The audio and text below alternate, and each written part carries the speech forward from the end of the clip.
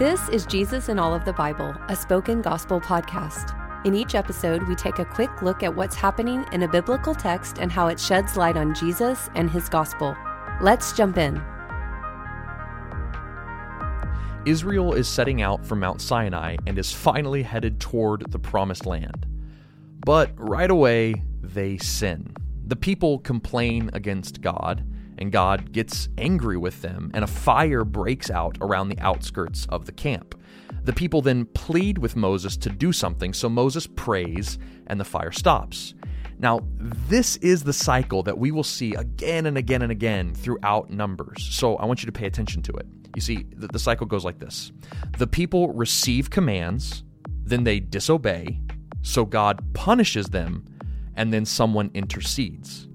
That's the cycle: commands, disobedience, punishment, and intercession.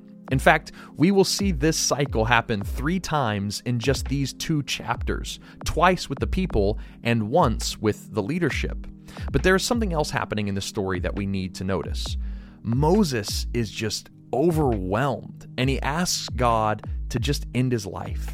But God has other plans. God has Moses raise up 70 leaders, and then God fills those 70 leaders with a portion of the Holy Spirit that has been in Moses.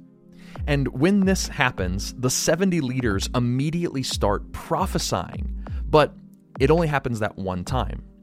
However, elsewhere in the camp, God gave 2 men, Eldad and Medad, this same Holy Spirit as well, and they continued to prophesy. When people complained about this to Moses, Moses responded by saying that he wished all the Lord's people would receive the Holy Spirit and prophesy. And what's amazing about this is that Moses' wish actually comes true. You see, after Jesus' ascension, the Holy Spirit comes upon the first Christians. We read about this in Acts 2, and they share the gospel through the power of that same Holy Spirit. As people come to believe in Jesus then, that Holy Spirit comes to dwell in them as well. And when he does, they start manifesting signs like prophecy, just like the 70 leaders in the book of Numbers did. But the gifts don't stop there. It keeps going, like Eldad's and Medad's gifts. One of Jesus' closest followers, Peter, said the Holy Spirit would come to everyone who believes, young and old, slave and free. Everyone would have dreams and visions and would prophesy just like Moses wished. It's no wonder why the Apostle Paul echoed Moses' wish in his first letter to the Corinthians when he said that he wished everyone would be able to prophesy. While today, prophecy is both misunderstood and debated, I believe all Christians can agree on this main point. A prophecy is sharing with another something God has revealed.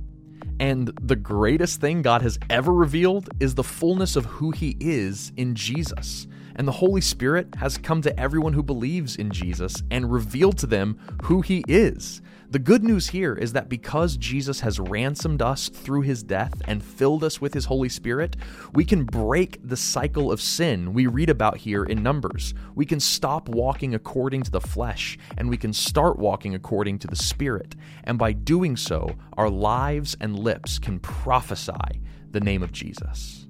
So I pray that the Holy Spirit would open your eyes to see the God who punishes evil but provides intercession, and that this same Holy Spirit would reveal to you a fuller picture of Jesus, who obeys for you, was punished for you, and who intercedes for you. Thank you for listening to Jesus in All of the Bible. This podcast is created by Spoken Gospel, and you've been hearing from David Bowden. Spoken Gospel is a nonprofit ministry dedicated to speaking the gospel out of every corner of Scripture. To learn more about our mission and to view all of our free resources, visit spokengospel.com.